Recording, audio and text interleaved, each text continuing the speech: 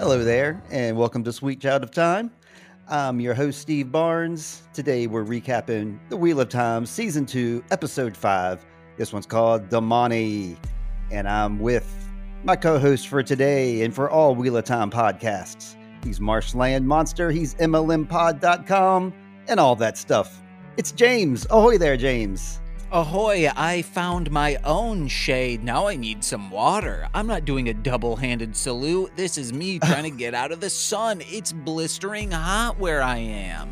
Oh, man. Not here, actually. I'm in Virginia. You're in Chicago. Are your shades up or something? No, I'm not in Chicago right now. I'm in that dream world that Rand got slammed into at the end of this episode with his complexion. No, thank you. Teleran Royad, you're over there, in the sun. Oh man, I'm so sorry for you. This was a great one. This was the one I thought last week was like a high point, and this one got even higher, and even higher because Moraine's got those pre-rolls that she found last week. So this is why this episode was so good, I guess. Oh, but it's probably book-ended and the middle wasn't as good. We went over this last time. I should never say something like that I can't really back up with like specific points because I just feel like a fool. No, I was on board for this whole thing because I was waiting to see what was happening with everyone.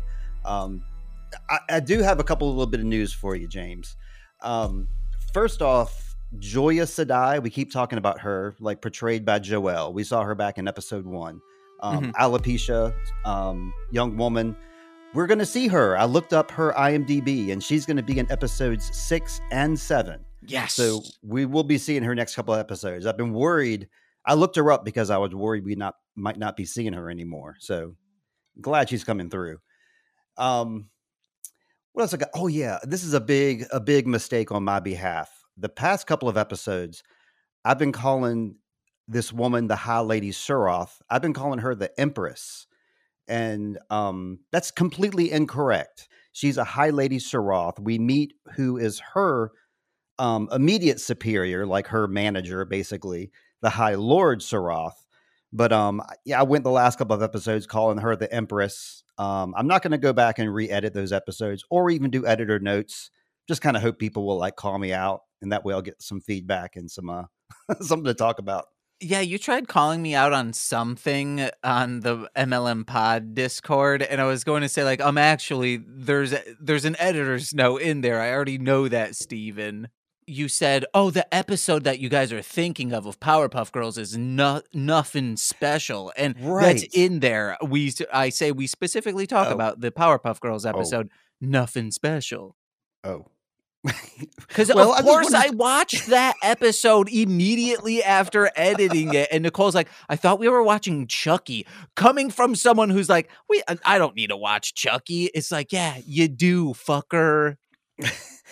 Okay, well, I did not read I never read any of the episode notes of any podcast I listen to, James, because I'm driving all the time, and they just roll past, and like one episode ends, the next begins. And sometimes I don't even know what's coming up next. It's just whatever's next in my feed. That's what kind of happened there, James. So sorry to do a double goof there, but I just wanted to make sure everybody on the Discord was aware so they could go back and watch that. Because that was a great episode of Powerpuff Girls, Nothing Special, where you say in this episode, you said in your episode, this is where Buttercup reveals that she can curl her tongue, which is, a very special power. Nicole's like, this is so weird. And I go, yep. It's season 5 and 6, baby. Because those seasons are weird. Yeah, that's right. I was really... let's talk Powerpuff Girls a different time. Yes. I got a lot I could say about Powerpuff Girls. I won't say it in this podcast. Maybe in a different one. But we got to meet another Aiel, which is cool. Another redheaded Aiel who can fight. So we got another fight sequence. Like anytime you meet an Aiel, you're going to get a fight. Nicole watched this episode with me, so there's a very funny thing regarding that Aiel I'm excited to get to. All righty. Well, I'm ready to get to the recap if you are, James. Yeah, real quick, I got a review. This encapsulates what we've been saying. This is a 10 out of 10 star from IMDb. Movie Buff 5454. They say Wheel of Time is following the books in an inexact yet faithful manner. Full confessions, I'm a bit taken aback by the reviewers who are angry that this series doesn't follow the books exactly. Seriously, this is a TV series. It Hmm. is not the written word. There are very, very few novels or even actual history which can translate to the screen in an exact manner. Hmm. If I remember correctly, there were 14 books in the Wheel of Time series, and there were over 2,000 chapters and hundreds upon hundreds of locations. There is Yes. no possible way that could be translated to the screen in an exact manner. I am Hmm. happy that the showrunners chose a path which is faithful in essence. They emphasize that which is important and sometimes do it in a way that is different than the books, yet true to the plot. Good for them. I appreciate the consideration. I am loving Moraine. Season 2 has allowed some actors to shine. I especially like Perrin, Min, and Rand.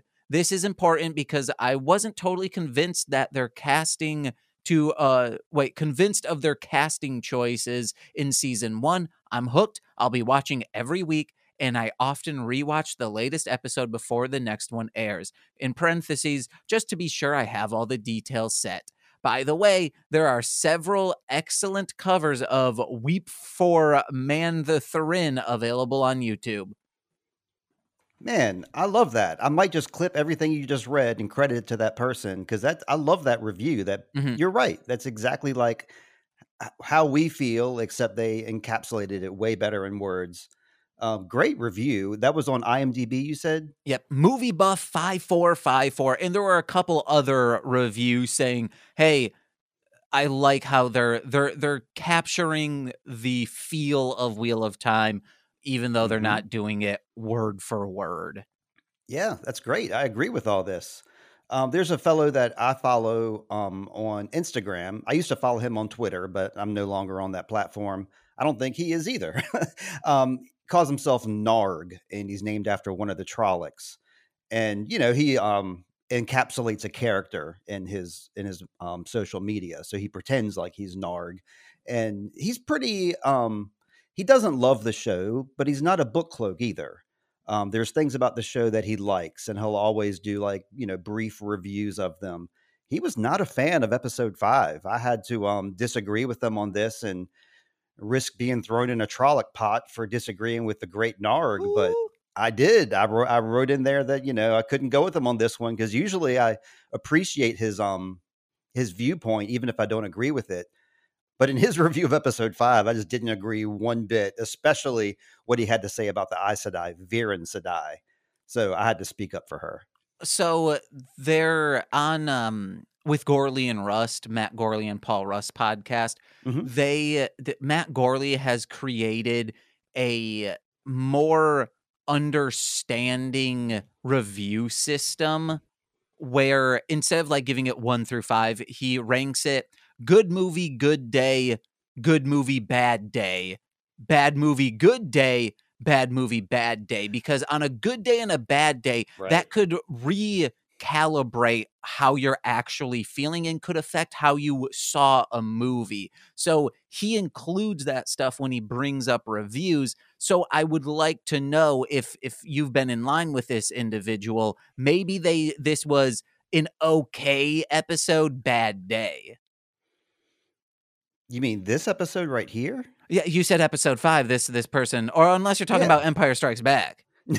No, I'm talking about this episode. So you're saying from Narg's point of view. Yes, I would like to know what Narg's day was like when they watched this episode, because maybe I'm guessing they've been not hating on the episodes, just like Right. kind of critical of them. Was this Yes. like, oh, I'm hating on it now? No, no, no, no. But Okay. his I think where his perspective was he was seeing everybody posting how much they loved this episode, myself included. Hmm. There's a lot of praise for this episode, and I think he was just countering that with his reasons why that he didn't think it was the best episode, and he pointed out a lot of interesting things, but I didn't agree with any of them. But Uh, hey, it could be okay episode, bad day. I suppose so. I suppose so. I like the guy because he's thoughtful in what he says. Even before, the TV show came out, I was following him, and there's a reason. I don't follow people who spread a lot of negativity. Mhm. So, but enough And about Narg. Let's get on to our recap, uh, James. also, real quick, we don't need to go into it. I just want to say this season, looking back at season 1, I'm like, yeah, that kind of was like a podunk season.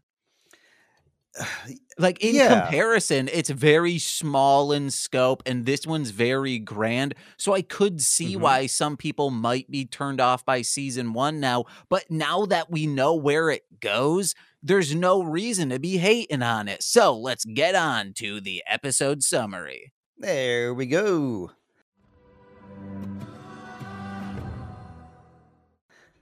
We start this episode out with the Senshin. They're occupying Falme. And here we see the High Lady Suroth, looking like Queen Amidala coming through. Yeah, she's brought before her superior, the High Lord Turok. Like I said before, both of them are the hierarchy is her, then High Lord Turok, and then I suppose the Empress is above him. There may be somebody between him and the Empress. Not exactly sure about that, but I think his name, the High Lord Turok, means that he is second in command to the Empress. Mhm. So they both have voices that they use to speak through. She has Alvarin. She, being Lady Suroth, has Alvarin, and he has his voice he uses to speak. I don't have a name for his voice, just the voice of Turok. Um, this is how they're supposed to speak. Nobody's supposed to know what their voices sound like. So this is some fodder for the book cloaks to say, oh, they're speaking. Like, I can't stand this fact that they're using their voices because they're not supposed to be. But they are anyway. I think they use that to emphasize what they really mean, I suppose. And I think he makes her use her voice just to belittle her, I suppose. Oh, But yeah, I looked at that more so as, "Oh, no, you will speak to me because you did something wrong. I wanna hear directly from you." Also, we we're not we are higher ups. We don't need to go through this formality bullshit. You like, don't mm, bullshit me, but mainly, hey, you fucked up. You did something yes. that ruined our cause. I want to hear directly from you, not a second person. I guess we see why. I guess this was smart in retrospect because she shows like defiance to his face. Whereas I Mhm. think if her voice was speaking for her, that definitely would not have happened. But we learned that she invaded that village without permission. She tries to justify it by saying she brought an Ogier slave and a Shanayan lord. Did you like Lord Ingtar's new glow up? Uh-huh. He's He a looked handsome man these like, no, days. no, no, he's not handsome. He is pretty. He is pretty. You're right. He's got like lipstick on and rouge and all that stuff. Uh-huh. uh, yeah. So she was being very defiant to him.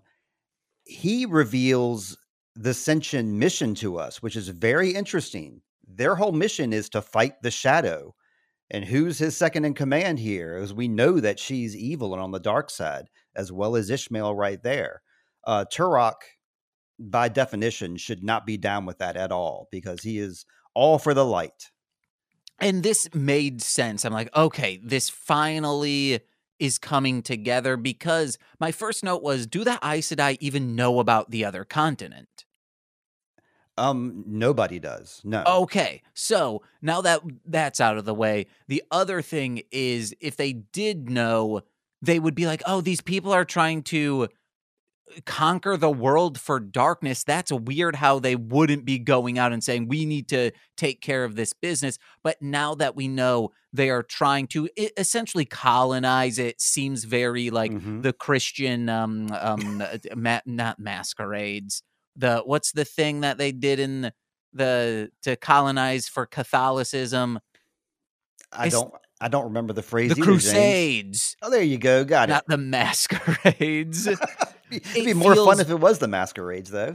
Yeah, it feels very much like that, but it at least are trying to destroy darkness Right. in the process, so that makes sense. If it was just like, we're here for darkness and we're a huge army, someone would have found out about that.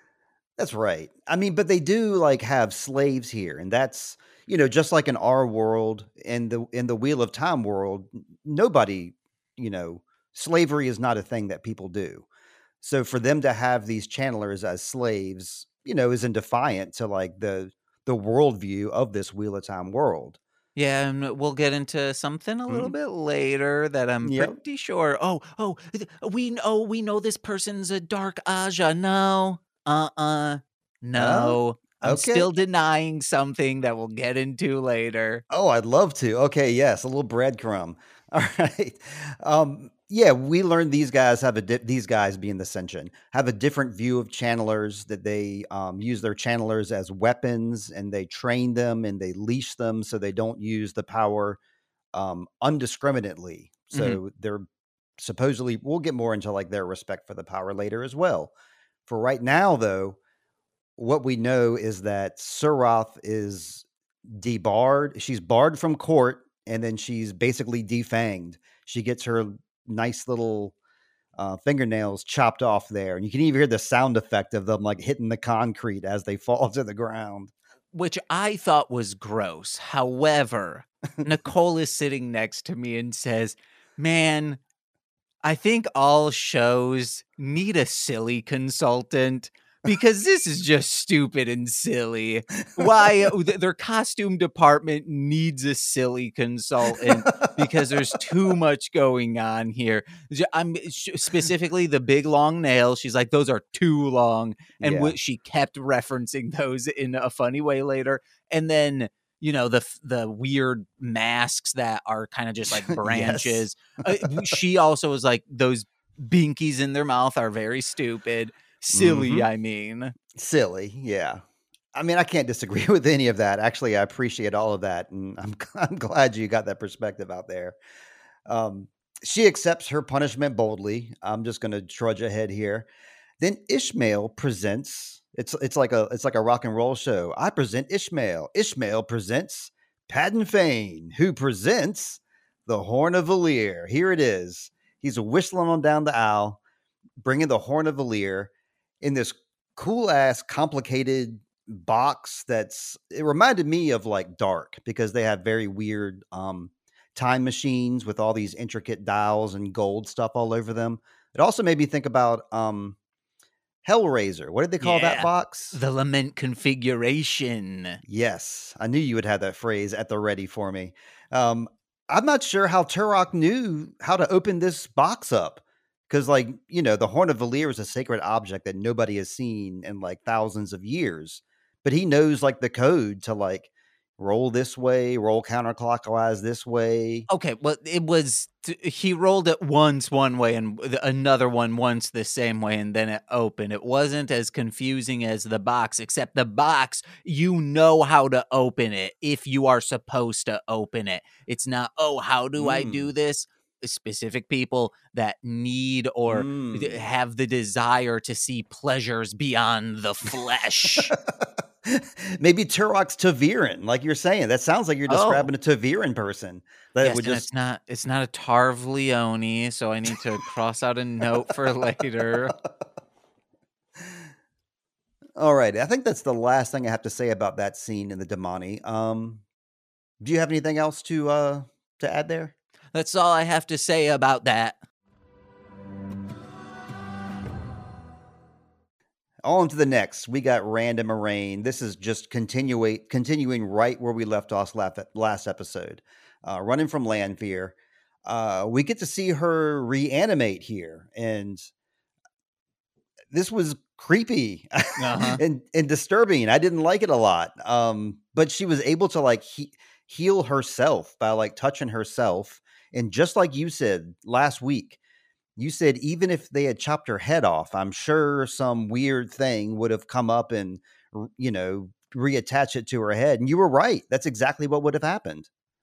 But yeah, it would have taken a little bit longer. They should have cut Yes. off head, cut off arms, cut off legs, But I mean, they could ground have it done all up. that, but just being of the dark, and that Sa that lives inside of her soul, that's what that stuff is called. That black, icky Okay. stuff is called Sa, S-A. And that's always at the ready to that's why you can't kill these Forsaken, apparently, because they can always just reanimate themselves or retreat back to the world of dreams, perhaps. Ooh. Kirby style, which is crazy. You see Kirby, it's in every single game where, oh, it's all these happy, fun enemies. Why are we attacking these? We don't know. And then the last boss is always like, it's God you have to fight, and it's actually the devil as well. Yeah. I wasn't a Kirby guy. I never played Kirby. I was definitely a Mario dude, but I never Oh, never did Sonic, never did Kirby. Kirby's the only one because Oh. you get those special abilities. Mario can get two middle fingers. Don't enjoy No! any Mario game besides Yoshi's Island, which you also get cool abilities in. But Kirby, top tier. I love it. Kirby 64 rules, and the newest Kirby. Yay, yay. So good. I mean, I was gonna sing a song about Kirby. I was on the tip of my tongue to like join you and be like, "Oh yeah, Kirby," but you giving two middle fingers to Mario. We're enemies now, so I don't understand why people like those games. They're difficult and not fun. they're difficult and incredibly fun. Just like Lanfear has a lot of fun when she walks into the storm. I'm going to change the subject because when she walks out of that cabin and like that storm in the background, her hair is all flying. You got to pause right there and like make that something. That's such a wonderful image. I'm going to be using that in the future. My only issue with that scene was when she is fully healed, there's no blood stains on her. I Oh, think there should have yeah, been, you're but right. Nicole's like, well, she sucked all the blood up, even what would have stained in there. She needs that blood inside of her. Don't you need blood inside of you, James? And I go, fine, Nicole. Yep, she's able to take that dried up blood, add a little bit of moisture to it, and reuse it. Heck yes, she's efficient, if nothing else. Moraine, talk about efficient. She dropped down a couple notches in my book here. No, man, she Um, domed this horse. ugh.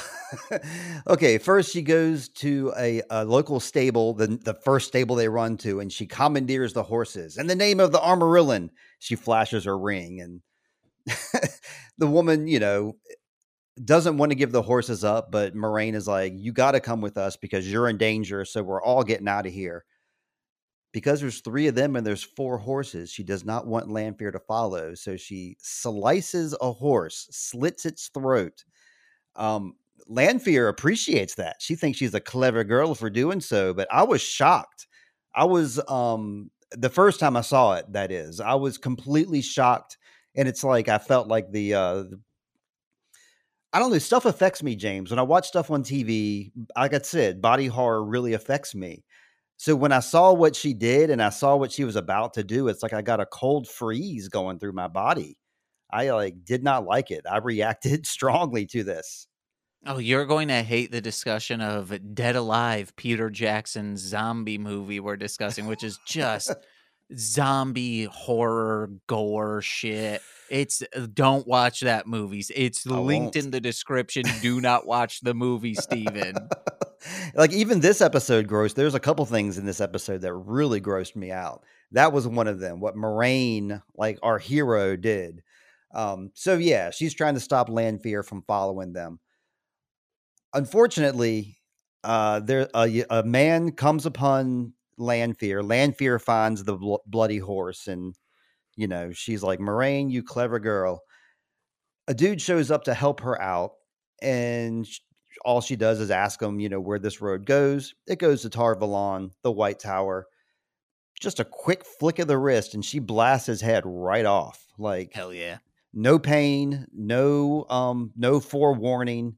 Just get out of my way. I need your horse. Let's get out of here. The horse would have freaked out. I just want to say that. Oh, okay. So you think that might be why she did it so suddenly?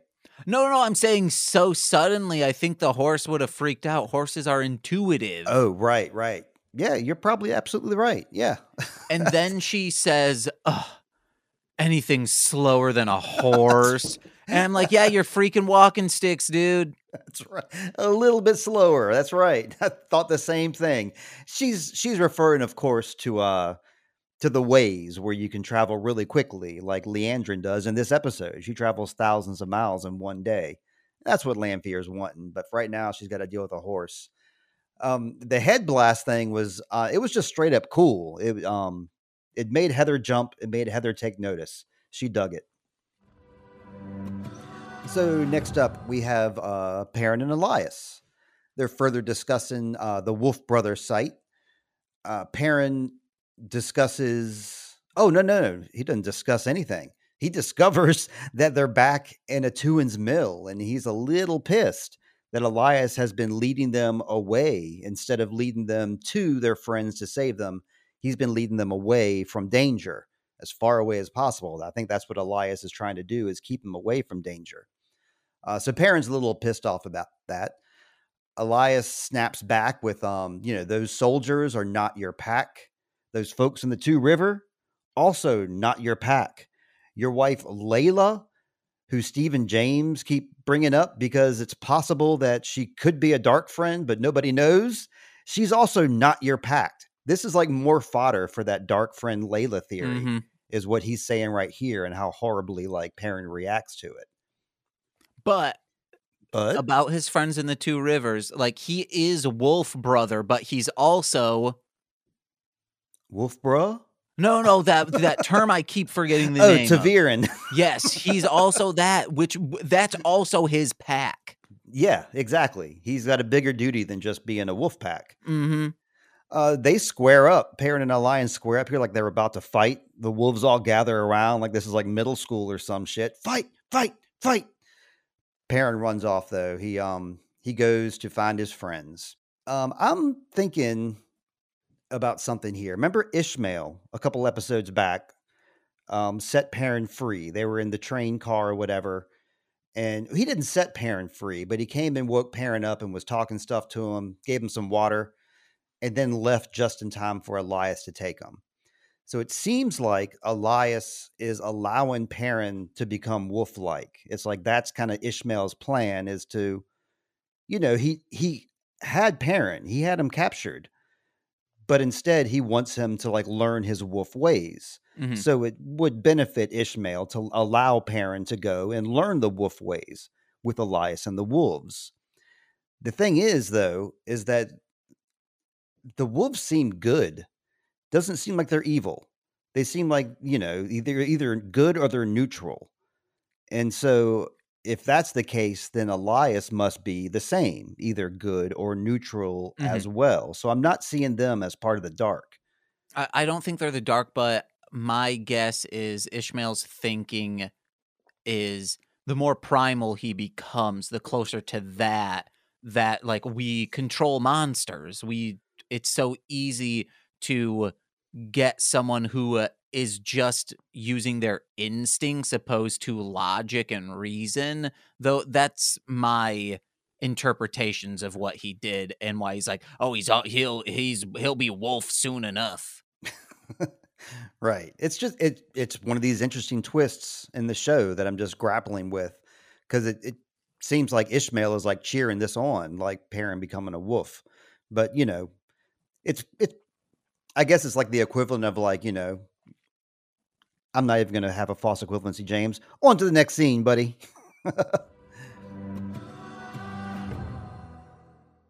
All right, we're following Rand and Moraine again. We're at this weird town marker. I suppose that's what that is. Lanfear rides past and she's wielding that lightning. Moraine and Rand gave her the slip though, kind of like in the Dukes of Hazzard. Like they hid behind a tree while she ran past. Classic Scooby-Doo, like we were talking last week. Moraine explains that she calls him the Lieutenant. Did you catch that? Yes. Yeah, I know that's like a phrase somewhere, but do you know like exactly what a lieutenant is? Well, I would only think like the left-hand path is like the evil path, so that would make sense of like instead of my right-hand man because they're evil, it would be like a left-hand man. Okay, yeah, that makes more sense than anything else I've thought of because I just don't know. I just know she said that, but in the in the text on below the screen it said lieutenant, not lieutenant. So I just thought that was weird. Unless you just misheard lieutenant. No, because you heard it, Heather heard it, everybody heard it as Oh, I mean, lieutenant. I didn't hear it. I Oh, was you're just going along with like, yeah, I guess I did. Thank you for yes anding me there. That's good, James. um, but yeah, she explains to Rand that that he set them free, and she further goes on to say that he is the dragon. They have a discussion about the Forsaken here. Um, yeah, did you have any other thoughts with Moraine and Rand before we move on? Well, we called this. How so? On our rewatch, we said that one, this might not actually be the dark one, because you said, well, it says when you pause it, it says in the credits, this is the dark one. And I was Right. like, but it might not be. It could be some other manifestation, whatever. Well, we didn't Okay. call exactly what it was, but then we said it seems like whoever this person is was leading everyone away so only Rand and Moraine would go, knowing that if they're not all together, they're not going to have the power to simply vanquish this individual, but Hmm. merely to set them free, which we thought Right. like, oh, this will like technically we were correct in this of saying this will give the Dark One a footing within the real world to be able to influence people. And yes, but not specifically the Dark One. But we called Right. this. Yeah. Good us, man. Hell yes. All right, next up we got Hopper. He's followed Perrin. He's a faithful friend. And it looks like he kind of shows Perrin what happened to Uno. That Uno is down there in a Tuin's mill, that he's been killed and that he's in a cage. And Perrin decides that he is going to go bury Uno just to honor him. Tells Hopper to wait. And Hopper is a very good boy. Lays down and waits. That made me so happy. He goes to free Uno's body, and instead there's a eel in the cage next to him that warns him, not to be loud.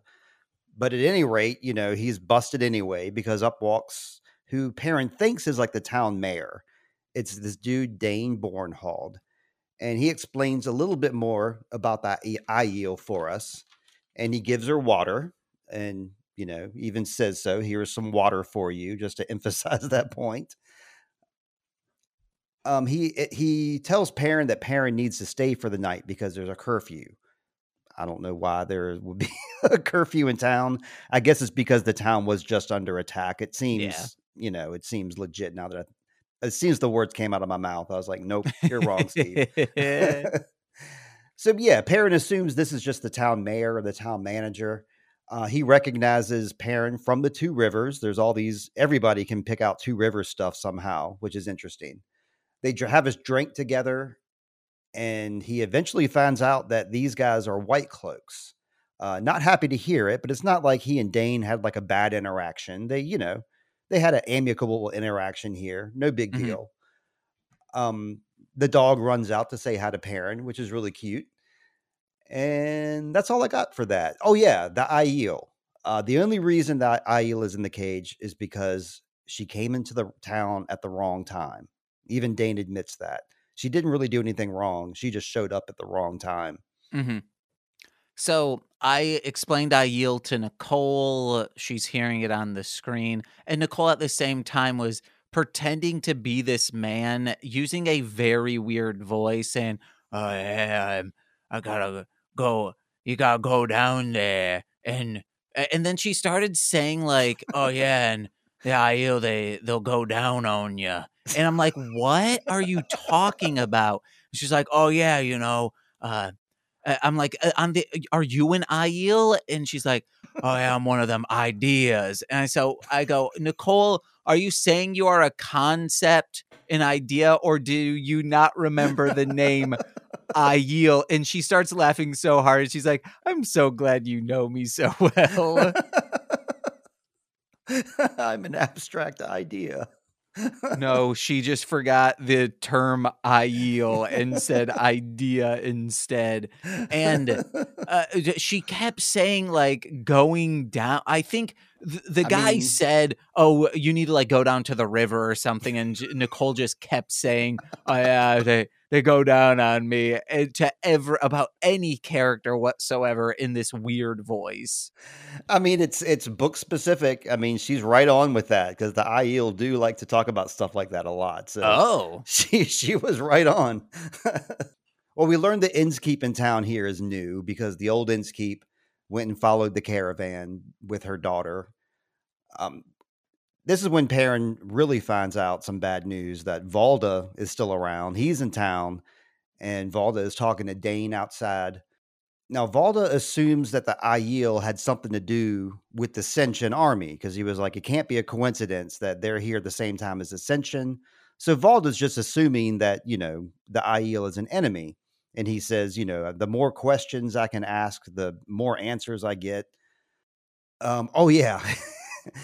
And this is a tough one. He says he's basically bagging on Dane for being like a nepo baby because Dane's dad was, a strong lieutenant in the White Cloaks, and now, here's Dane Bornhald. That's what Valda says to him. Heavy is the suckling child. Ooh. I thought, I thought that was a really strange insult. That's anytime you come upon a nepo baby, that's how you insult them. Heavy as a Heavy. suckling child. He wants to push those Senshin back into the sea. So, you know, the White Cloaks are supposed to be on the side of the light, of course. They're supposed to be like the Catholic Church priests all in white, but we know the questioners are a bunch of questionable assholes. The White Cloaks themselves are pretty much assholes, but they pretend to be on the side of the light. Then we've got the Senshin here, who are also on the side of the light, but they just have a different way of going about things, and they demand slaves and it, Well, it's also different, at least right now. The only yeah. sentient we've seen are ones following the darkness. So it could be Mm-mm. wait, I That mean woman. the ones that we've seen in this town, if they're like, "Oh, these are the ones that are it would seem like they are aligned with the darkness. Only Suroth is. High Lady Suroth and Ishmael are absolutely dark friends. But By everybody else though. By we, I mean the ones who have touched ground in the continent we've been on Hmm. have been with the darkness. No, that's still wrong. It's only Suroth. What? I Suroth thought is we've only seen her on the shores of what's this continent's name? um you got me. um Okay, the continent we've been on. I thought right, those have right. been the only ones who have been They around. they have. I guess the point I'm trying to make is Suroth herself is a dark friend. Mhm. No other Senshin is a dark friend. They're Yes. all on the side of the light. So let's say this: you see, Girl Scouts and Boy Scouts come together, but let's Mhm. say the one Boy Scout group that the Girl Scouts are meeting are actually in a fight club. And then they would assume all Boy Scouts are in a fight club. But Okay. in reality, no other Boy Scouts are in a fight club. Sure, that analogy is perfect, except for just take it that there's one Boy Scout leader who is in a fight club, but everybody that's in his troop doesn't even know that he's in a Oh fight yeah, yeah. club. But is still progressing things towards to be a fight club. Yes, they're definitely going to fight. They're definitely not going to talk about this ever. Yes. Right? That's all I know. So that's what I'm saying. Like the White Cloaks are like, well, they're all in a fight club, every single one of them. It's like, no, Yeah. no, no. Their views fall more in line. Actually, no, never mind. This is like Catholics and like Protestants fighting. So never mind. That's the better analogy. They That will really is fight actually. Yeah, that's it. and There you go. spill blood, even though it's like you guys are the same exact thing. Yeah, I think we're going to move on to the next scene. It's Lanfear again. She rides up on that stable master. This is the scene I hate. Uh, I don't hate it because it sucks. I hate it because it's scary. she used this woman as bait, apparently. And Moraine, she being Moraine, Mhm. Moraine and Rand bugged off, and they told the stable master, take these horses as fast as you can to the White Tower, knowing that Lanfear was going to chase them. This stable master's kindness basically is what got her caught, because Moraine instructed her to run the horses hard. She didn't want to do that. She's letting the horses rest here because she feels bad for them. Then up comes Lanfear. She tells Lanfear everything that Lanfear needs to know, including some additional stuff. Lanfear finds out that the young man that was with Moraine seemed like he was in a daze, and it seemed like he was following the Aes Sedai's orders. That makes Lanfear happy. She's like, yeah, he's still young. I got to remember that. He's just being led around. Um, she mentions at this point that she'll have them once they fall asleep. We don't hear anything more about that yet, but this is the first time she mentions that. Stable Master is like, hey, don't worry, I'm not telling anybody. And I think she meant it. I think she did mean she wasn't going to Mhm. tell anyone. Lanfear instead makes sure she doesn't tell anyone and does like the old sewing her mouth shut thing, which is awful. I've seen this in movies before, and I didn't like it then, and I don't like it now. It's awful. Yeah, and they don't focus on it, so it kinda makes it worse. Right. I wonder if like she can breathe, if she's getting ready to die, or if she Oh, has to live the rest of her life with a shut up mouth. you can still breathe with your nose. Well, sure, but I didn't know if maybe that was getting affected too, because like you said, we don't know. I Oh, don't yeah. know if she just, cut that passageway off. It's some vicious stuff though, Lanfear.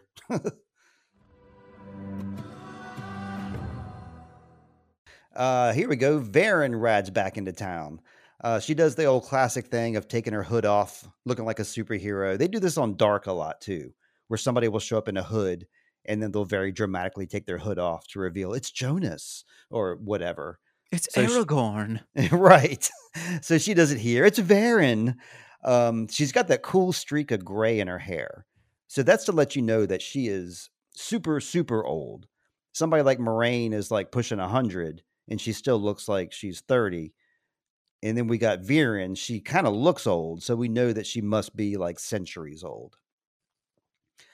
Shows up to town. The other Browns are psyched to see her. We meet Naomi and Jessica, super book nerds. They're like super happy that she's home. And this is Cho Chang from Harry Potter. Did you I don't you that's right. You did. I was a Harry Potter fan. I had an age appropriate kid at the time. We read all the books and stuff. So I'm very familiar with the Harry Potter lore and immediately recognized Cho Chang here. She was Harry's love interest in the later series. Mhm. But yeah, she just she being Viren's just coming in here for that good brown gossip. She wants to come check out these new novices that are in town. So that's why Viren is back. Or so she says. Well, okay. Those novices she's talking about are in the ways with Leandrin. Here we go. We can talk about what you wanted to talk about before. She has shielded and bonded the three girls, being Nynaeve, Egwene, and Elaine. She's broken the three oaths. She broke the three oaths when she attacked them. She said that she's broken many more than that to Nynaeve. And it's here that we learn that she absolutely is Black Aja. No Oh, question. in the sense that she's broken oaths, yes?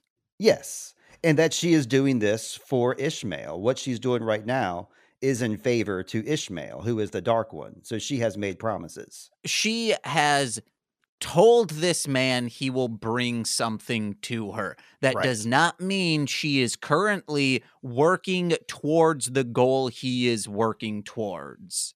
Okay. All right. Yeah. I Because we mean, see. there's definitely proof of that later. Yes. Yes. Oh my God, there's proof. Like, I was like, I'm still going to hold out hope that she's not straight up, hey, I'm a Right. dark one. Hey, what isn't this like so predictable? I don't think that show's so predictable. Yes, I've predicted a lot of stuff, but that's because I understand script story writing. Yes. You understand it well. You do it yourself.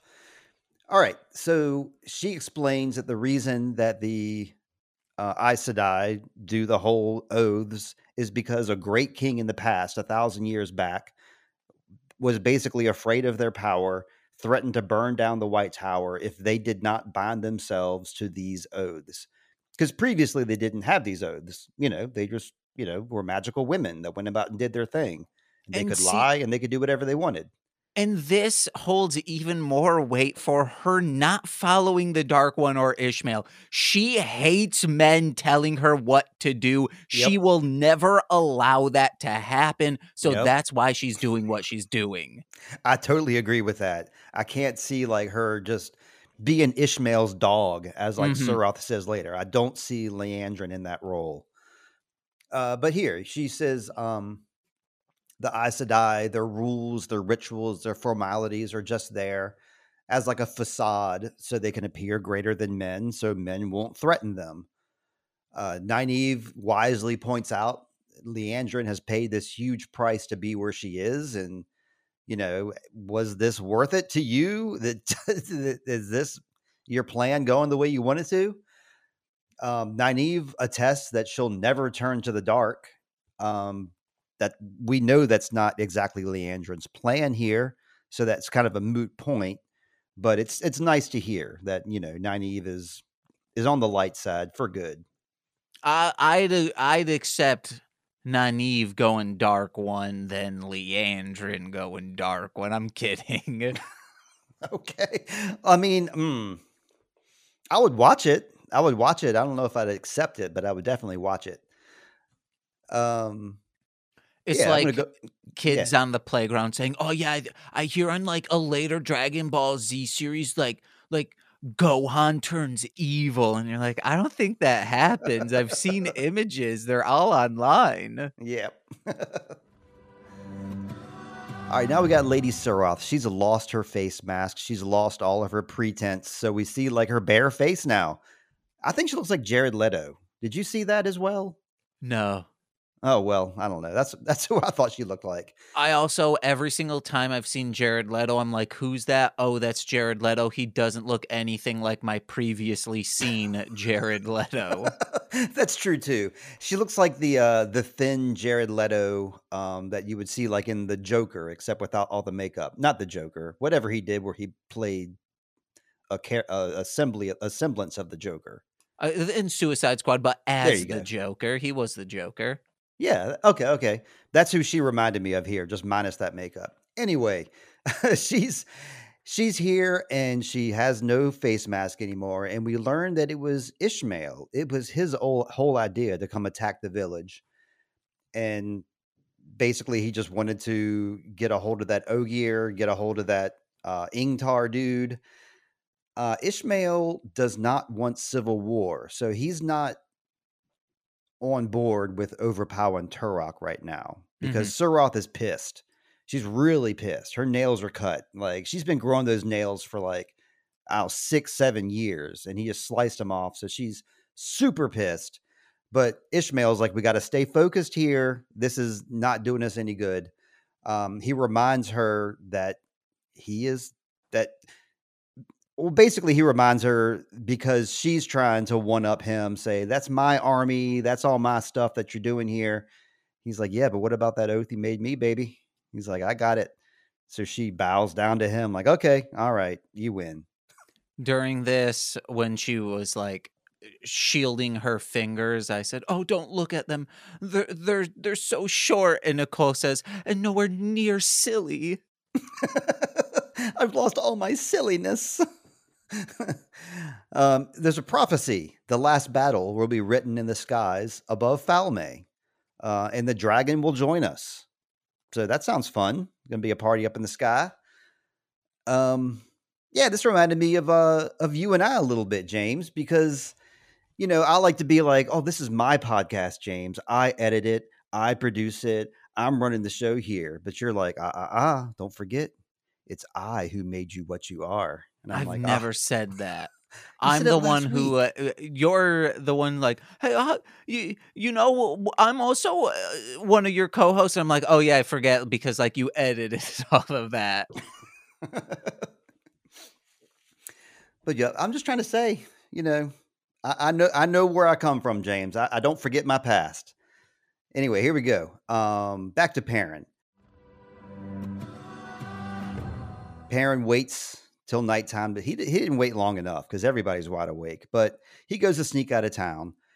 But he can't leave Avienda there. He goes back to set her free because people shouldn't be in cages, is what he explains. He asks her if she's okay because he figures that she has like muscle atrophy from being cramped up in that cage for days, probably. I don't know. She seems totally fine. She explains that she is Avienda of the Nine Valley Sept of the Tared Aiel, and she is a Fair Maris Dai, which means that she's one of these fighting warrior women, like we saw last season. So just like you were saying, like this is exactly what you were saying before. How just because one person is like such a tough fighter doesn't mean that all the Aiel are tough fighters. It's true. The Aiel fighters are the best fighters in the world, but not every Aiel is a fighter. There's also cooks and mothers and wise ones and fishermen and all kinds of stuff. So And lame asses living up in the mountains. them and those podcasts in Aiel that don't do any good for nobody except they provide entertainment. Yeah. Yeah. So, yeah, we learned that, that's who she is. She is one of these fighters. And they said earlier how it took like a dozen men just to get her in that cage. And like they lost like 6 lives just doing so. So they're ready for a fight, the White Cloaks. They surround them. They overhear Perrin, I guess, banging on her cage, and they come to attention. Dane Bornhold tells the White Cloaks to surround them and attack all at once, which is smart because we all know from ninja movies, like those ninjas come one at a time. It's real easy to beat them. So he's like, He all at one descri- time, boys. he describes this as going on the Dane train, and he holds up a shocker. The Dane train. The S2E5, that's right. Did you ever see? I think I posted it in the Grift Horse. There's a TikTok of him swimming and being Oh, like, "Yeah, yeah. man, this is my endurance training." It's so fucking dumb. He's like has a rope tied around his waist and he's splashing in the Yeah, like shallow end of the pool. his form is so bad. That's the thing that's funny about it. Like, go for it, do whatever exercise you need to do, but don't make it seem like you're about to see something cool. And it's so bad that you're waiting for a punchline to happen and it just doesn't. And you're like, wow. No, the punchline was, "This is how you get ripped." Well, no, this is how Exclamation you get points. ripped, and then the punchline is technically the minute and a half of him swimming. I really hope he knew what he was doing and was being ironic on himself. I But I don't think hope. so. I think he's too far gone. Oh yeah, we're fighting, right? This is time to fight. And I The white loved it because Yeah, all she's doing is breaking arms so they can't attack her. It's so good. that's right. Yep. The first time I watched it, everything was happening too fast that I couldn't really pay much attention. But yeah, you're right. She is basically just disabling all these people so they can't come back at her. Perrin joins in, grabs what does he grab to battle? A Probably a hammer. hammer. Yeah, big old hammer because he's a blacksmith. He joins in. Oh yeah, she veils herself first. Oh, and we get over the fact that Perrin like tries to stand in front of her to like, "Don't worry, I'll protect you," and she like laughs and gets in front Mhm. of him. Like, this is the way we do it, Perrin. Yeah, and then she goes to kill the final boss, Dane, and Perrin stops her from doing so and reminds her, like, "Hey, that guy gave you water. Pretty weak, but even so, he did give him water." Nicole Dane's said Nicole Yeah. said, "Who cares?" And I said, "Yeah, at least break his arms." I was thinking too, like, just this morning, like Melissa was waking me up in bed, and I think the reason she was getting me up is because there was no water in her water dish. So I put some water in there, and she drank it, and then like 5 minutes later, she clawed me. So she does not follow IL tradition. Like, I'll give her Uh-uh. water, but she'll still fuck me up anyway. But here we go. Yeah, Dane sees Perrin's eyes, so he recognizes what Perrin is, and he sees those yellow eyes. But he also must recognize that Perrin has compassion, and he let him go. And I don't think there's any deaths that occur. Is that correct? Yeah, I don't think so. Yeah. So yeah, anything else about that scene? I don't have much to say because I don't know what to say about action scenes other than it happened and they got away. Is Scott Farkus a wolf, bruh? I don't know what Scut Farkus is. Oh, the yellow-eyed kid from A Christmas Story? What? I don't remember a yellow-eyed kid. I got to tell It's you. it's the bully. He has yellow eyes. Oh damn. He can't be a wolf, bro. Was he the one who told him to put his tongue on the pole? Yeah. Or no. He's the kid who beat the shit out of him, and then Ralphie beats the shit out of him. Yeah, I'm not a traditionalist, James. I'm not the type of person that watches The Christmas Story every year for Christmas. Okay, I can't remember. I haven't seen that movie since, like, going over to my grandmother's because she would have it Oh, on all day, like, it right, was same. to the point where it's like, I hate this movie now, but I was almost on, like, "Hey, I think I'm good to watch this," but then I watched 8-Bit Christmas, which is just the same exact movie, but so much better. So, guys, instead of watching A Christmas Story, or if you're tired of A Christmas Story, Hmm. check out 8-Bit Christmas. Good advice. Yeah.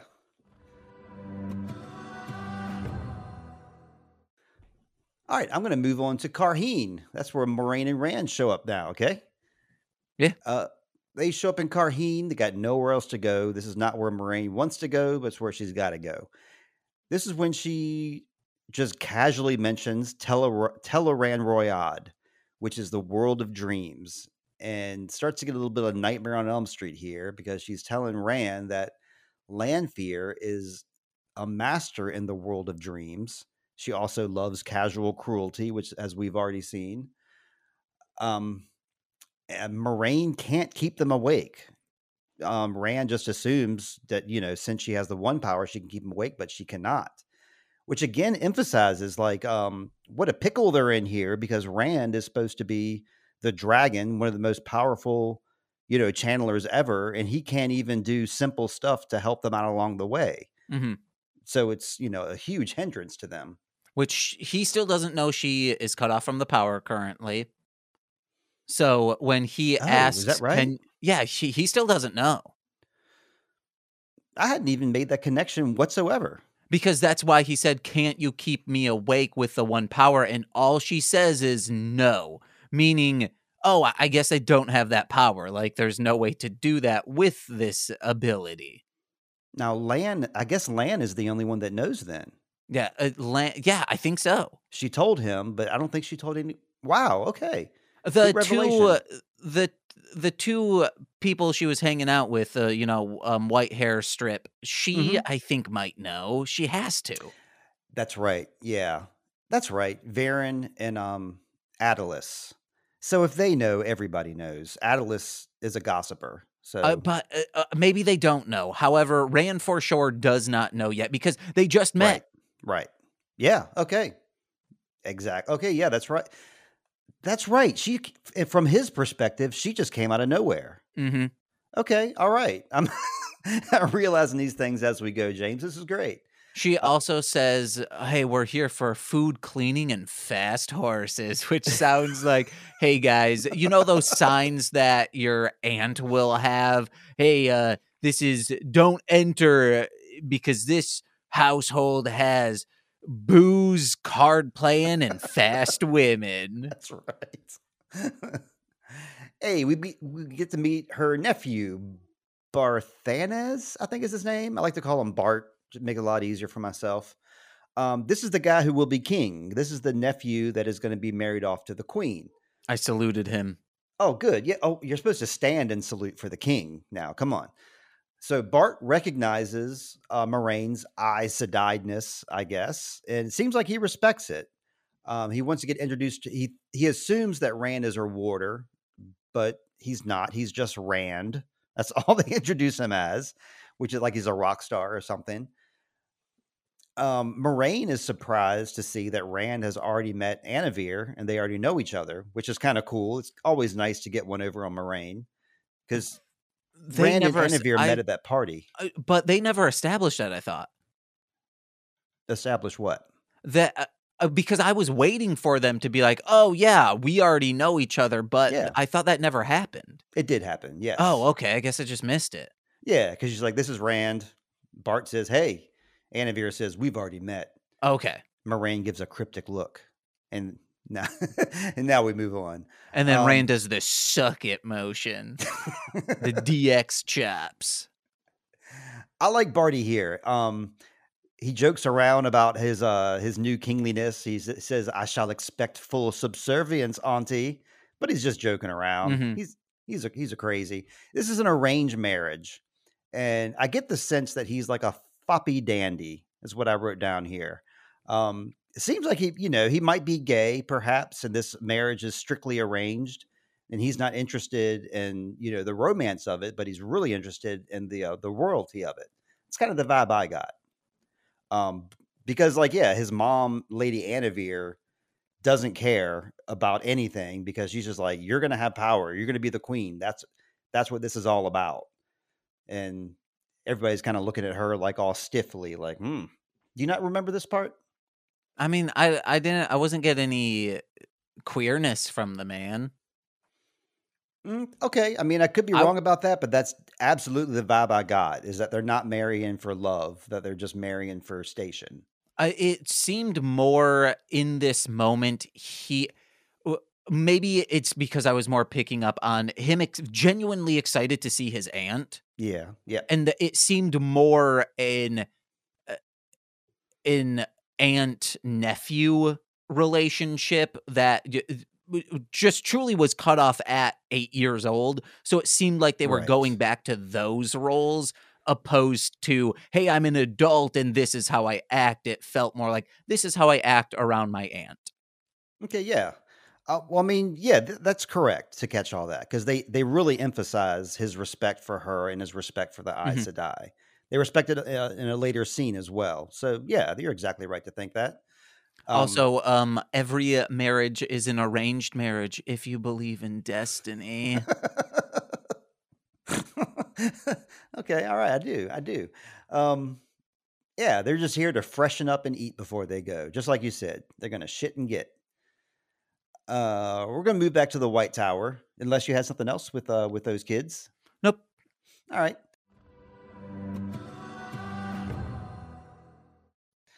This is Viren. She's entered into Shirian's chambers, and you saw that Viren had like the one white gray stripe. Mhm. Shiriam's like full gray, so of course she's much older. Did you catch what they were talking about the switches when the scene began? My guess there was she was her teacher person back in the day, and kind of was given the 1-2 from this switch. That's right. That's the same switch that Elaine would have been getting if she had not been kidnapped away, because she had to get switched for 3 months before breakfast. Hmm. So yeah, Viren, she made a mention how she was happy the switches were gathering dust, but obviously they're not because they're still switching kids here. Um, we learned that they're centuries old just from like an offhand comment that Viren makes. She's there really to talk to Egwene and Nynaeve and Elaine. That's who she's. Well, really Egwene and Nynaeve, but like Elaine by association. Shiriam signed them out like in the Great Book, but doesn't really quite remember signing them out. But she's like, yeah, kind of vaguely remember doing that. They were going to Camlin. A bunch of soldiers took them. They were going to go see Gawain, who's Elaine's brother, on his name day, is like the excuse that's given. So Viren accepts that, and she asks to borrow a book so they can go off to get such book, the Meditations on the Kindling Flame. As soon as they step out, though, the other brown, Jessica, slips in to go check out that book and look at it a little bit closer.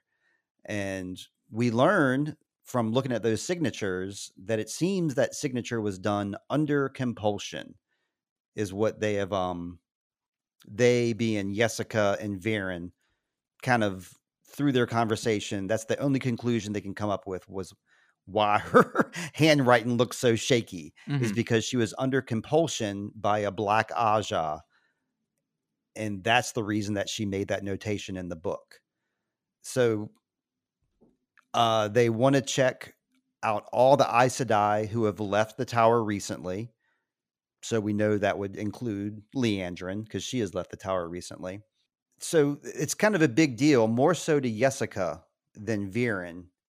Well, yeah, the Aes Sedai aren't supposed to do that to each other. That's correct. Shiriam is an Aes Sedai, so being done to her directly breaks one of the oaths. If an Aes Sedai was to do that to you, they're not breaking the oaths. Okay, They're but just putting is it right. still like a forbidden thing to do it to like a normal normcore person? Now that I think about it, no. Okay. Because I think Moraine uses compulsion. Hey, we should have done this at different days, Steve. Why? There's a lot of stuff that I'm like, wait, I thought like that could be, and you're like, oh yeah, never mind, or oh yeah, I guess Rand doesn't know she. It seems like you have a lot going on. I kind of do. I'm kind of having a rough day. I mean, it's not as bad of a day as like Egwene, for example. Like, she's having a really bad day today. Oh, I thought she's I'm having a not having. blast. What's that? My note says she's having a blast. My eyes see that she's not, but Okay. compared to her, I'm fine and dandy. Everything's all good, James. But you're absolutely right though. When Viren, is that her name? Viren. Mhm. When she pulls out that just out from her pocket a magnifying glass, I was like, it's like Howard Kramer. Exactly. I thought the same thing myself too. And I ran into another Howard Kramer type at when I was doing forklift training up in Chincoteague, Virginia last week. One of the guys whipped out a magnifying glass. When I handed him his test, he used a magnifying glass. It was adorable. I loved it. He was like 30 years old. All right, next up is Leandrin. She arrives through the Waygate with Egwene, Elaine, and Nynaeve. She's there meeting up with Suroth and the crew, and she and Suroth do not exactly see eye to eye. Ishmael's not there. Leandrin was hoping Ishmael was going to be there, the man that we were saying before. So Leandrin, her point of view is that what they do to their women is an abomination. That like their slavery is, unforgivable, and that the Ascension should respect the One Power more so than that. Suroth's coming from the angle where they respect the One Power so much that nobody should yield it by accident. It should only be done by training. So they want to identify people who can channel as quickly as possible, stop them from doing so, and transform them into weapons to use, in defense of the light. That's how they see it. Yeah, see that's where the argument ends is, well, we're going to, yes, technically capture them as early as we can because they know they can channel, so we can train them so they're not going to like harm other people, so eventually they can harm people that we want harmed. And then it's like, okay, that's where you lose me. That's where you are in the wrong, guys. And this is the scene that I'm like, well, okay, clearly Leandrin does not like them. Nope. And we see is, in a sense, giving them a Trojan horse that backfires because one of them's like, what? Huh? She might be because of that, she might be my least favorite this episode. You mean Suroth? How Lady Suroth? No, Nynaeve. Oh, Nynaeve. Okay. All right. Well, let's get there. First off, I think it's cool that Suroth is like, I can't wait to put a leash around your neck, Leandrin. And Leandrin's like, well, I'll just make you kneel to me. So Leandrin's like, I'm not going to make a slave out of you, but you're going to kneel to me. That's their whole standpoint. I'd agree with Leandrin if she wasn't such a hypocrite here. But like you said, it's a Trojan horse situation. She's given them the girls, but at the last second, she does a little fancy weave to free Nynaeve's hands. So now Nynaeve is free. So I think Leandrin set this whole thing up to kind of like have her cake and eat it too. I've delivered you these girls. Now I'm going to set the strongest one free, so they're going to get free. But unfortunately, Nynaeve can't channel.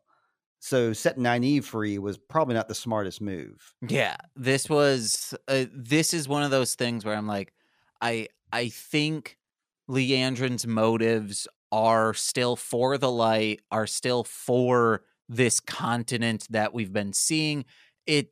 I think she is also, this was a big thing.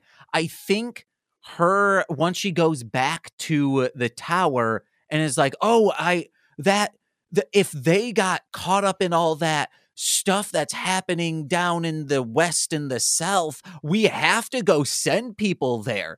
It's her also, I guess, like killing 3 birds with 1 stone, just like Yeah. actually better than Moraine.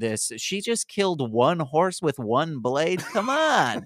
So Keep up. if you think of it this way, she made some deal in quotes with the Dark One or with Ishmael to maybe find out, like, that might be it. She wants to meet up with this man so she knows who the fuck he is. So that's why you're making deals with him. So then that's why, hey, I will bring you these girls. Oh, you're not there. Fuck. Okay, well, my plan all along was we are going to Trojan horse you, undo that, but oh shit. When you think this woman is the strongest in the world and talked a big game, she can't do shit. I should have just unleashed the other 2 as well, but I didn't have time. I wanted it to be a little covert mission. So then that's on top of it, and then going back saying, oh, we need to like go save them because I signed them out to go to the exact place that is getting infiltrated. We will then go defend how we should be defending our territories. And then she's like the hero. I saved y'all. Look at this. I orchestrated all of this. Yes. It's funny how, like, she lets Nynaeve go. Nynaeve can't channel. No, 4 birds with 1 stone. Because then if she'll be found out, she'll be excommunicated, but then she can go spend the last dying years with her son. She can go heal him, and that, like, she's set free of all this bullshit. She saved the world from the darkness, and she can actually live a life with her son, not for long, but as long as she can. Kate Fleetwood, you hearing this? I'm loving this angle. Yes. Oh, okay. Before we move on, though, we got to mention Egwene got captured. Egwene was captured in this scene, and all Nynaeve and Elaine had to do was step out of the forest, and they were fine. That exact same thing happened in the books the same way. How as soon as they stepped out of the trees, it's like they were safe somehow. Like the trees are like this this special barrier that the Ascension can't get through. But at any rate, despite that, Egwene is captured. Nynaeve and Elaine are free. Yeah, I'm going to move on to Perrin and Avienda and Hopper. Cool little trio hanging out by the fire here. Perrin makes mention that, she's Aiel, so you're from the Waste. Remember, I was telling you the Waste is like to the far east of this world. And she, is like, that's what you guys call it. Y'all call it the Waste. We call it the Threefold Land because it shapes us, it tests us, and it punishes us for our sins. Perrin's like, what sins? She's like, I don't know. Some sins from long ago. It's kind of so long ago, we forgot what they were. Classic sinners. He asked what she's doing. She's out there looking for the Karakon, or Karakarn, the chief of chiefs is what she calls it. Isn't there some kind of like mascot of some fast food place? It's a chief of chiefs or something along those lines. I don't remember it. Can I ask a quick question though? Yeah, of course. And this is, hey, spoiler alerts possibly, but I need to know this. Does Hopper die? What? In the books, does Hopper die, or does he have plot armor? Why are you asking me that? Because you're now saying like, oh, hey, it's these 3 amigos. Hopper's now a character, so that's why I'm asking. Does this dog that we will get attached to die? I can refuse to answer that. No, this is a serious question, Steven. I'm gonna Google it right now. God damn it. Okay, spoilers ahead. By this point in the story, Hopper should already be dead. Okay. All right. Then but they haven't formed a bond yet. Okay. Then my guess is they're not going to kill this dog. Who's they? The showrunners. Oh, okay. Um, I don't know. I still kind of think it's going to happen because it Okay. happens in the book very early on, but not until Perrin forms an attachment to it. All right, keep Then them it away from dies. Moraine, guys. Please, please. So, okay, I already explained the threefold land. We explained that she calls anybody who's not an Aiel is called a wetlander, because they get plenty of water, and in the Aiel waste or the threefold land, it's a desert. So, like, water is very hard to come by. Shade is very hard to come by, which is why they say, "May you always find water and shade." So, like all the other not like the other Aiel. Let me go again. She's not like other Aiel. That's not what I meant. She's out there looking for the chief of chiefs. She's in search for their grand leader, just like that other Aiel who was in the cage last season that we found. Matt stole some stuff off of him. I want to get to that later, but that's the other reason. That's the reason the other Aiel was out too, looking for their great lost leader. But now she has Toda Perrin, so she's going to go wherever Perrin goes. Not as a lover, though she would not be opposed because Perrin's pretty hot. She will not attack him in a fit of lust. She promises him that. But yeah, she's part of his crew now. They're going to head over to Falme, is where they're going to go. Perrin wants to go there to free his friends. And, this whole idea of Toe, like she saved his life. No, he saved her life. So now she's indebted to him forever. Sometimes, like I was saying earlier, I feel like I have Toe to James because, you've helped me get on this road to podcast and to publishing my music and stuff. So I have Toe to you, You James. don't. You I'm not absolutely. going to attack you in a fit of lust, but I hope your children don't listen to this. I'm sure they don't. They don't care about anything that I do, Okay, good, James. because they will, when the will is written, they will come for me. Oh yeah, they're like, "Where's all our Intravoid dollars, James? We want that money." No, hey, we wanted like some of his like VHSs. And I'm like, no, you're not having any of these.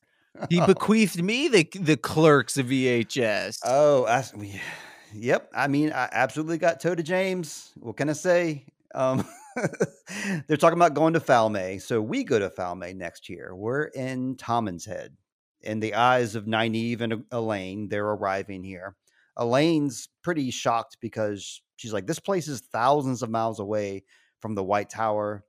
How did we get here? Etc. Etc." It's the ways, Elaine. Don't worry. The Senshin have occupied this city. I didn't bring this up before. The innkeeper said this about the Senshin, and this is another thing that we can kind of put in the side of like the Senshin are not that bad. Is once you swear those stupid oaths to them, like if you don't swear the oaths, you get the horn, like Uno. If you do swear the oaths, they leave you alone, and you actually get to, take part in their fortune as well. So the city is still bustling. The city is as good as ever. The Sentient guards are marching around, just making sure order is kept. But all these people have swore the oath, so they're going to be left alone from now on. They're hiding from those soldiers, nonetheless. And as we see them in the alleyways, there's the two of them, and all of a sudden there's three of them. I like that camera angle a lot. How they're talking, and all of a sudden, like, wait, there's three. Then that dude knocks them out. This is like the second time they were knocked out in so many days Uh-huh. by force. Their heads got to hurt. I like this. Leandrin and Viren, they meet up in the tower hallway. Leandrin says that she's been in this town called Jurine, and she has this white asparagus. And this asparagus is basically just to prove that she was in Mm-hmm. Jurine because it's only available at a certain time. It's like a timestamp. It's like an undeniable timestamp that she's using here to fool anybody.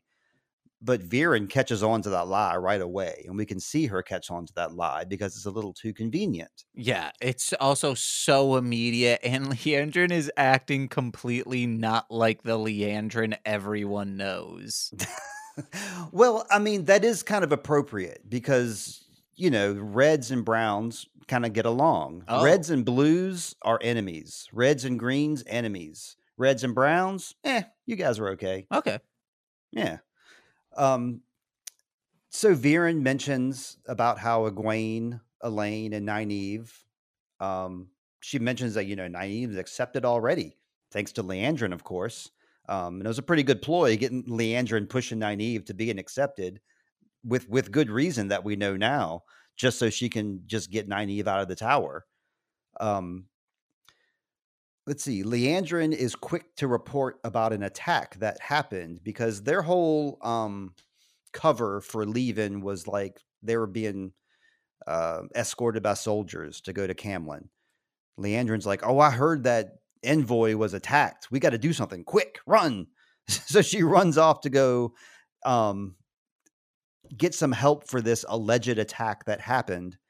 Viren again can see through Leandrin, and she knows that something is amiss. So Viren, the smartest Brown we have met yet. Do you have anything about that scene to go Uh, back sh- on? she mentions going to the keeper, and if we see the keeper say, "Oh no, no, no, we're not going to send anyone," that's how we know that's the dark friend in the tower.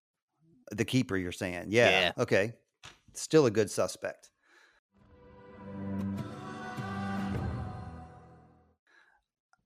We go back to Moraine and her sister talking. Um, her sister is helping her wipe the blood off of her chest. Not doing a great job because she's still plenty bloody.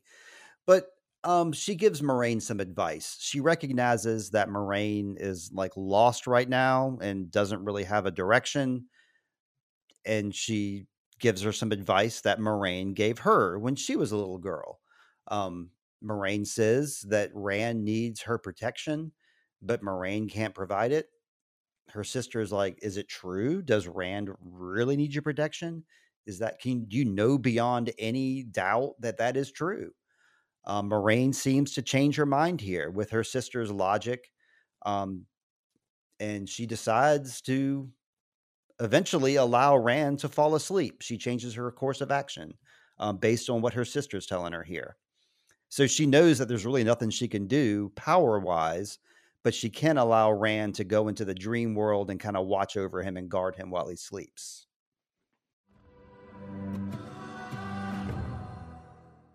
We see Ishmael and Lanfear in the little dream world dressed in white with all the fire. Well, first, Lanfear disguises herself as Rand to catch Ishmael's attention and then reveals herself. Um, People blame them for breaking the world, but Ishmael is defiant against humans because he's all like, "Yeah, that's 3,000 years ago. Why haven't you guys fixed it yet?" Um, Kind of a good point, I guess, but there's a lot of stuff working against these people in the world. Ishmael, And give him a break. and then he goes, "Do you know why the dark one woke me first? It's because I'm daddy's yes man." It's like, no, it's you can't. No, calm down, sir. You're actually making yourself look worse by saying what you're saying. Yeah, her face, like she agrees with us. Yeah, absolutely.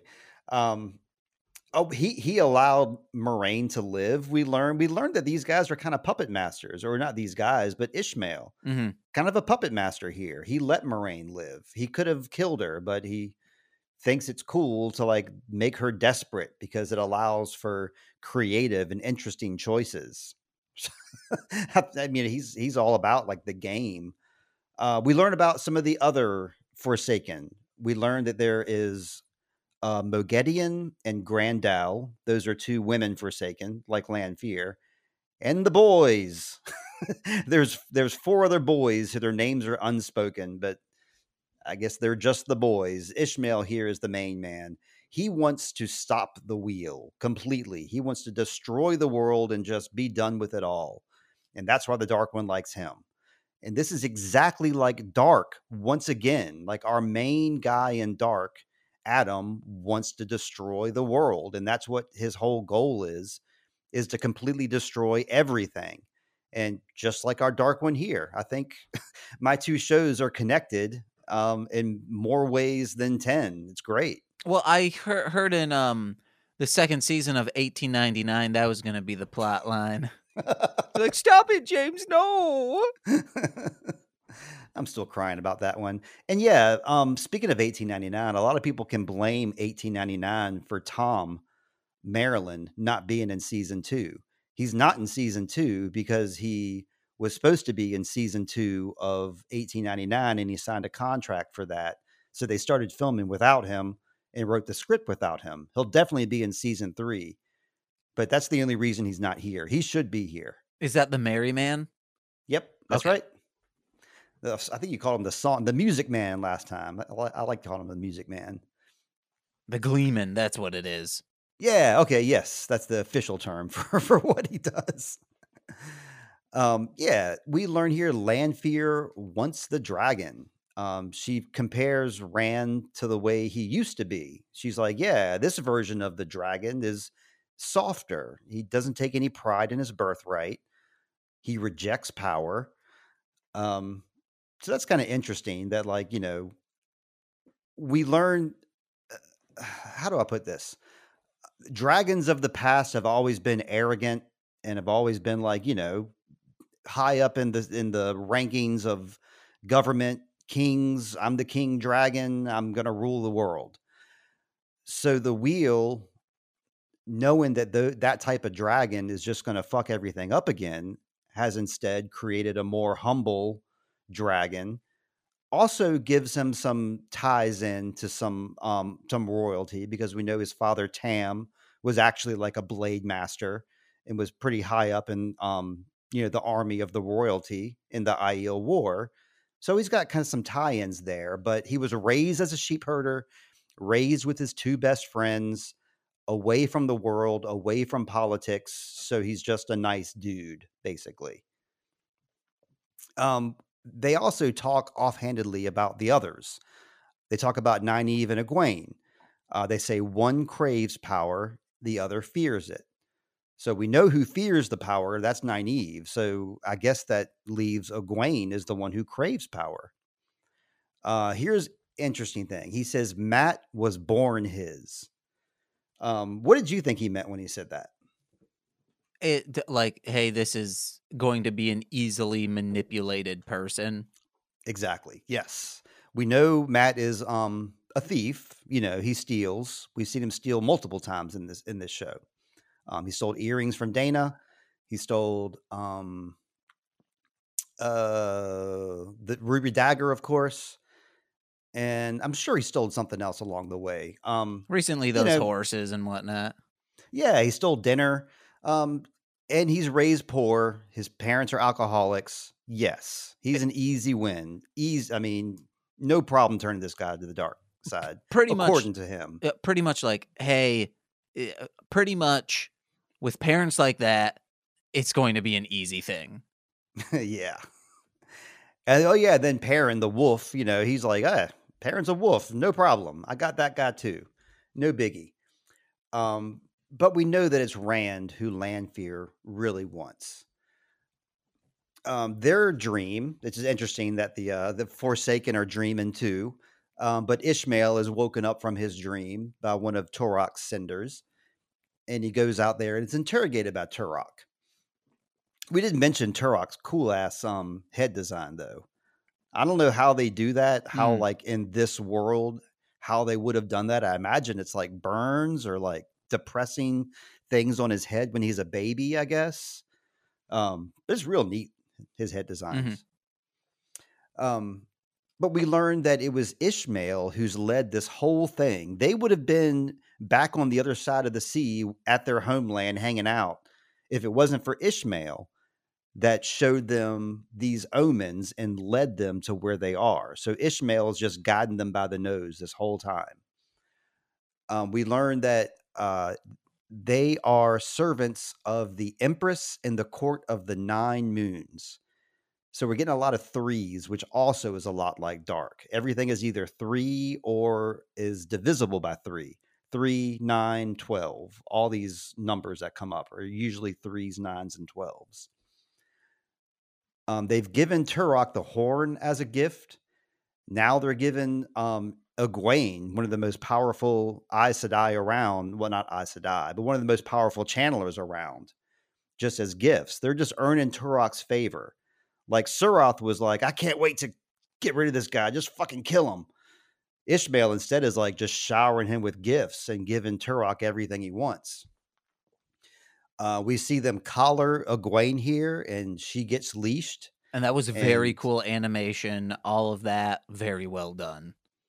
I only wish that they would have like made the gold thing like come out of her mouth at the same time too, to show that was like a magical thing. Mm. I think that would have been neat. But yeah, you're right. Really neat animation here. She's going to be the ultimate weapon, obviously. If they can learn to control her, then it's boundless what she can do. But yeah, that's where we leave them is Egwene at their feet, about to become a Damane too. I think that's why this episode is called Damane, is because Egwene is now finding herself as an iguana. An Yeah, iguana. she's an iguana, which is a horrifying future for her. I'm not liking leaving her like this. Did you have anything to say before we send her off to slave land? No. All right, bye, Egwene. All right. We meet up with Nynaeve and Elaine. This is after they got knocked out. Turns out that dude was a warder and he's a good guy. So we're happy about that. He could have been a little nicer about it, though. They're at the home of Rima Sedai, who's a yellow. She has rescued them. Oh, I thought she was a white. Mm-mm. Why do Nope. I keep getting all this? That I could have swore she was white. Never mind. You're colorblind. She's yellow. No, I thought she said I'm a white. Mm-mm. She did not. Anyways, she lets us know that that's what the Senshin do, is they find women who can channel. And they're like, you don't want to be found by these Senshin, women who can channel. It's no good. The end. And I think that's all we got with Nynaeve and Elaine. They're there hanging out with Rima now, and they're in Falme. Mm-hmm. Laying low. Thank goodness.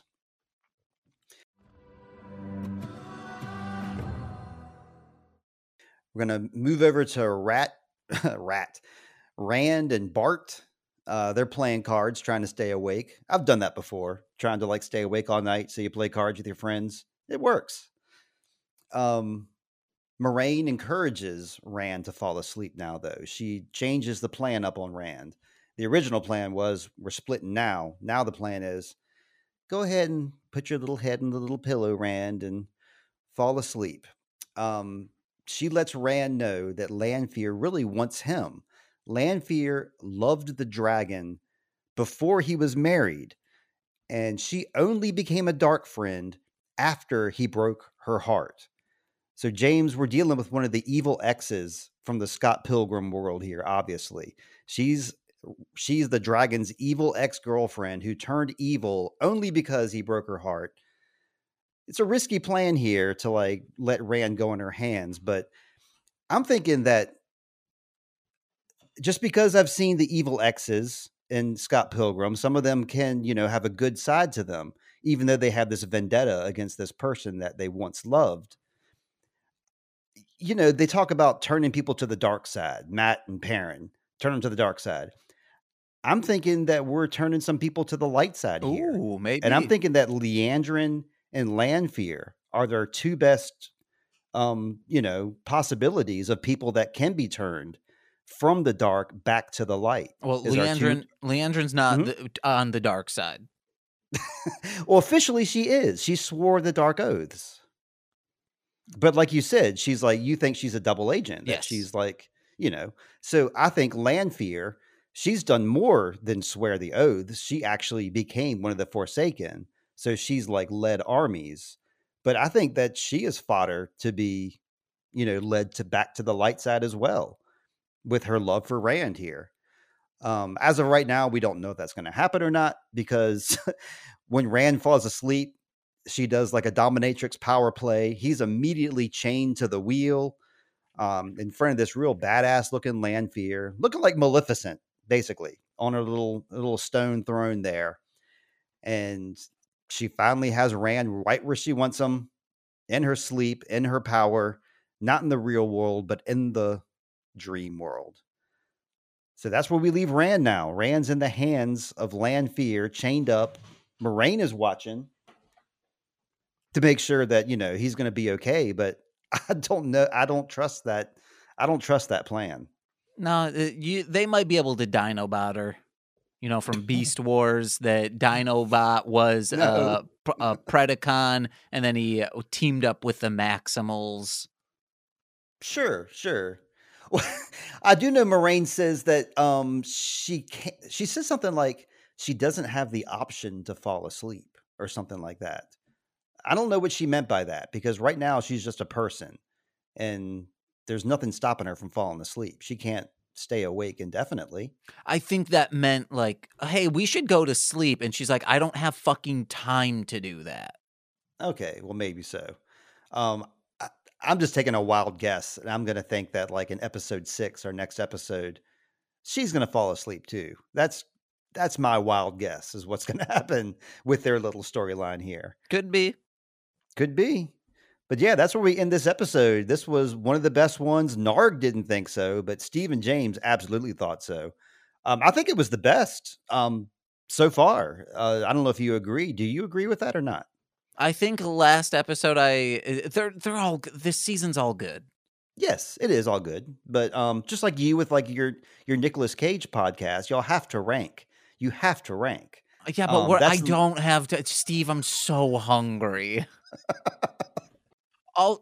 Also, real quick, these episodes, they all blend together. We watch them so quickly. I don't know what happened in which episodes, but with a Nicolas Cage movie, I'm like, oh yeah, one, he's a flaming skull, and the other, he's a warrior with a mandolin not warrior, an army man with a mandolin in World War II. I can differentiate these movies. You're right. We have blazed through these. Just for the listening audience, we've done 5 of these episodes in the span of, I think, less than 2 weeks, just because we wanted to get right on board where we can record as soon as we see them. Also, there's how many episodes this season? 8? Mm-hmm. Yeah, yes. The wedding that I'm going to go to is in late October. Like, we would have been good. Well, I'm going to a wedding next weekend, so I'm not good next weekend. All so right. This is a good idea. That's why I said today was an excellent day to record, even though I'm feeling a little weird. Yeah. But yeah, before we go, I wanted to talk about first who our favorites and least favorites were. I'll go first. Viren, the Brown Aja of the Brown Aja, was my favorite this episode for sure. I'm a big Viren fan. My least favorite, I think it's a no-brainer. Suroth, High Lady Suroth. I'm glad she got her fingernails cut, not for the same reason as Nicole, but she just sucks. I don't like her one bit, and she's not good with plans. She's not patient. Just chill out, Suroth. She's no good. How about you, James? My favorite will go Elaine this time, because she actually tried to defend and go with the plan that they didn't know was happening. And then my least favorite, Nynaeve at least woke up. I'm going to say Egwene. She really shit the bed. No, it's Nynaeve. She's the worst. I was like, damn, Egwene's just getting shit on left and right now. Jesus, I'm glad you gave it to Nynaeve instead, but I don't think she was worthy, but you're you, James. I respect your opinion. Oh, actually, the best is the ideal lady, as Nicole would say. Avienda, yeah, she made a good, strong showing. Yeah, I would accept that, but I'm still standing by Viren. I just like her so much. Anyway, let's do our plugs, James. I don't think I have much plugs this week other than just to please keep listening to Sweet Child of Time. Check out some Introvoid music. How about you, James? Hey guys, listen to my music under Marsh, Land, Monster. Head over to mlmpod.com to find out information about my other podcast available wherever you're listening to this. There's a bunch of my stuff that you can listen to. Yay. And patreon.com/mlmpod, where for $5 a month you get exclusive content every single Friday. Yay. And head over to darlinghomebody.com to get cool shit that Nicole makes. It's artwork, it's stickers, pins, etc. I gave 2 Darling Homebody stickers to my niece for her birthday last week. She loved them. It was one of Hopper and one of Melissa. You're like, you know these animals. Yeah, of course. This one dies in the show. I wish you hadn't asked me that. That was awful, James. Don't ask me any more questions like that in the future. Well, It, that's something that I need to know as someone who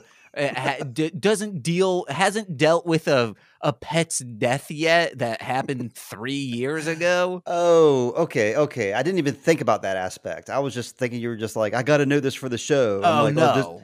does Matt No. turn dark? Does Perrin turn dark? Emotionally, I need to know that. That's why in Hit It and Crit It, I told Corey, I was like, "Hey, Quasit has plot armor." And he's like, "No, he can die." I was like, "No, no, Franklin just passed away." And I put a lot of Franklin's personality into this little Quasit. And he's Mm. like, "Oh, fuck. Yeah, he has plot armor. But he can't do the normal things he's been doing. He's just there and he can kind of like cast those 2 spells he has, and that's it." I'm like, I'm fine with that as long as he can't die. Who's got plot armor on this podcast? Me, you, Lindsay at one of my stories, Nate the Void Master. None of us can die because we got to keep going and doing these recaps. So until next week, James, I hope you always find water and shade and a nice dinner tonight. Back at you, sir. Yay. Bye. Bye.